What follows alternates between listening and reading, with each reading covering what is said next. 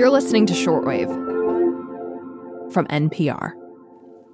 Today, we are immersing ourselves in a microbe-rich environment, one that is utterly unique to each individual, yet found among half the people on this planet. I'm talking about the vagina, specifically the microorganisms that live there. It's a unique environment compared to the gut, at least. This is Fatima Aisha Hussein, a postdoctoral research scientist at the Reagan Institute of MGH, MIT, and Harvard. Fatima's been officially studying the vaginal microbiome since 2020, but she's been an advocate of vaginas for years. I've definitely been obsessing over vaginas for a while. I, started out studying environmental engineering and women's and gender studies in undergrad, kind of more focusing on international development and drinking water sanitation. Mm-hmm. And then I hopped over to microbiology, and now I get to combine, radical feminism with microbiology in this really cool way. Before studying the vaginal microbiome, Fatima researched microbes in the ocean. So I hope to use what I learned in how bacteria evolve in the ocean and apply it to understanding how bacteria are evolving in the human vagina. Both very important liquid environments. And in studying the vagina, Fatima is focused on helping people fighting a condition called bacterial vaginosis, or BV. BV is an imbalance of microbes in the vagina that can lead to poorer health outcomes. Preterm birth, HIV susceptibility, other STIs, including HPV, which we know can lead to cervical cancer, and also HSV. HSV, by the way, is herpes simplex virus. Now, science has not made studying the vagina a priority, and that fuels Fatima's passion for this work all the more. Traditionally, people haven't been focused on women's health and on scientific endeavors to move women's health forward, especially women's sexual health. Like, there's definitely interest in reproductive health because that's about maternal health, but it's not focused completely on just a woman having a vagina and making sure she's healthy. Today on the show, we are rolling out the red carpet for the vaginal microbiome. And we ask, is it possible for one vagina to help another through a microbe donation? I'm Emily Kwong, and you're listening to Shortwave, the daily science podcast from NPR.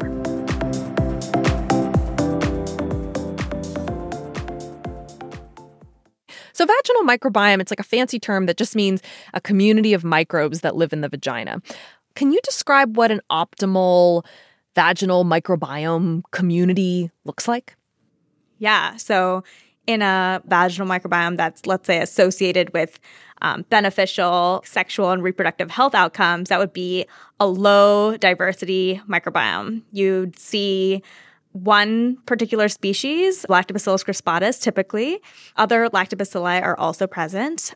That dominates. And basically, lactobacilli, produce lactic acid, hence the name, and they create this acidic environment and a niche for only them to thrive.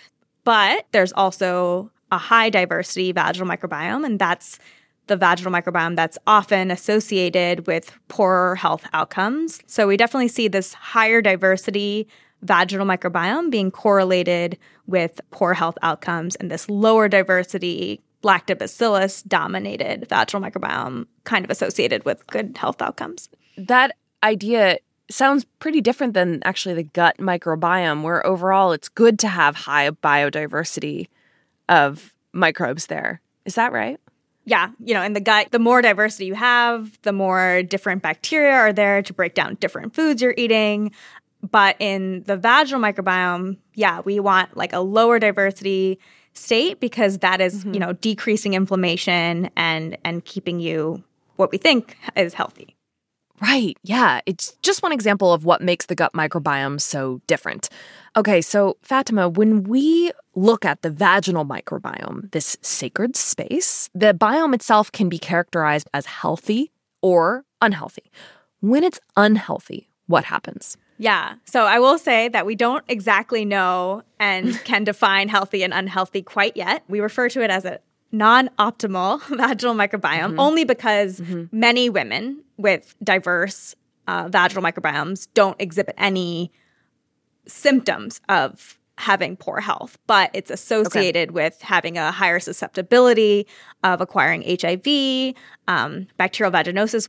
You can also have increased risk of acquiring lots of other STIs. And again, like the focus of HPV and causing cervical cancer is definitely something that's a concern. And then on the reproductive side, this diverse vaginal microbiome is actually associated with preterm birth. So that's definitely of concern as well. Bacterial vaginosis, or BV. What is it and how common is it? Yeah, so bacterial vaginosis is this complex, diverse colonization of your vagina by these anaerobes. It can lead to increased discharge, like kind of a fishy smelling odor, a lot of discomfort. Obviously, it has a lot of implications for self-confidence and also like sexual intimacy, which is a big deal. And about 30% of women worldwide have bacterial vaginosis. So it's definitely prevalent. That's high. It's very high. And it's 1 in 3 almost. Yeah. So that's definitely of concern and hasn't really been studied as much as it should be, or, there's not that much funding for women's health. And so it's something that we definitely need to address. The other important thing about BV is that it reoccurs. So the current treatments are to take antibiotics, and the antibiotics do get rid of the diverse anaerobes for a short while. It's just that there's a 50% reoccurrence rate of bacterial vaginosis as well. Wow, that is high. So in light of this fact that people can take antibiotics to provide temporary relief from BV, but it comes back half the time, what is your study trying to do? So for the vaginal microbiome transplant, what we're doing is we're trying to figure out if we can take vaginal secretions from a healthy donor and put it into a woman who is suffering from bacterial vaginosis. And basically, can we transplant the microbiome from one community to another? Right. And how novel is that idea? The idea of transplanting microbes from one vagina to another? We're not very good at, manipulating any microbiome quite yet. So there's one exception, which is a fecal microbiome transplant or a poop transplant, which you might have heard of. So what we're doing is you have bacterial vaginosis, and when you're treated with antibiotics, it decreases the burden of the diverse bacteria. And then at that same point, we also want to increase the amount of the healthy lactobacilli that are present. So our idea is to use the entire vaginal community of a healthy vagina as a donation and transplant it into a recipient who is suffering from bacterial vaginosis after we kind of weed out the diverse anaerobes.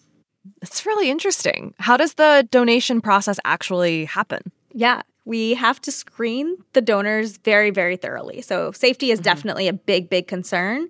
We could, accidentally not just transplant STIs, but also remaining sperm. And that would be very bad to transplant that into a vagina. So we're doing our due diligence to check and screen the donation material.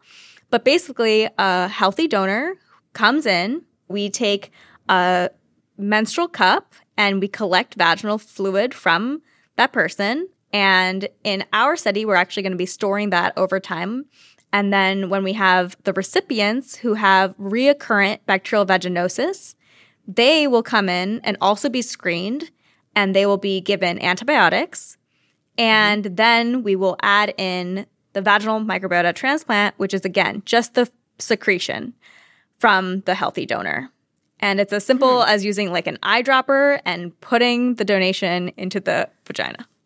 What are some of the types of things folks are saying as you're going through the process? We have a lot of donors who are, so happy to be doing their part to help vaginas. And then on the on the recipient side, we have people who are suffering from this almost taboo subject that they don't want to talk about. They're really upset that they can't cure this issue that they're having, and that they've tried antibiotics probably for many years and haven't been successful. So they're very much desperate to try out anything and are excited about the vaginal microbiome transplant.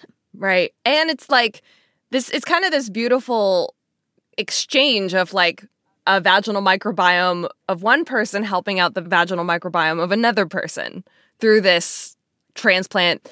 What are you hoping to see from this study? If we can figure out what factors drive a successful transplant versus an unsuccessful one, that would be huge, whether it's having a donor-recipient match or figuring out exactly what specific strains of lactobacillus are good or bad or more or less successful would be huge. Maybe it's actually that the donation creates an environment for the recipient's naturally occurring lactobacilli to take over and thrive. One reason we think that the vaginal microbiome transplant may be successful is not just because it's the analog to the fecal microbiome transplant in the gut, but because in the 50s and 60s, Dr. Gardner, who was a man who, is Gardnerella vaginalis, one of these BV-associated bacteria are named after, he transplanted vaginal fluid from women with bacterial vaginosis into healthy women and did indeed induce bacterial vaginosis in them. So we do see transfer, but that was obviously very unethical and messed up. And we're kind of trying to do the opposite of that. Yeah. On the donor side, what kind of folks are you looking for? Who do you want to sign up for this study? So to be a donor in the study, we're looking for vaginas 18 to 40 years old who are premenopausal and have no history of bacterial vaginosis. The catch with being a donor is that you have to abstain from any sexual activity during the entire donation period, which is up to 45 days. Given what's required, why should a person participate? What's your pitch? Yeah, we're looking for vaginas who want to help other vaginas, having confidence in your sexuality, being, autonomous in your sexual decisions and reproductive health would be so huge. And I think only people with vaginas will fully understand what that means. And so I think a donor would definitely be, a vagina warrior. What ultimately would you say is your hope for this research? Not in terms of the outcomes, but just in terms of the impact it could have on the field and on the health outcomes of those with a vagina. So Doug Kwan's lab, which is the lab I'm a part of, focuses a lot of our research on HIV susceptibility in South Africa. And so what if we could develop a probiotic that was used as a preventative measure for people who are exposed to HIV over and over as well? I think I'm just really excited to be a part of this research that, is focused on women's health and really taking advantage of all that we know about this exciting world of microbes to help women and make an impact. It has been extremely, extremely cool to talk to you about this. Absolutely. Thank you so much for taking the time and having the interest to talk about vaginal microbiomes. Oh, I'm here for it. I'm so here for it.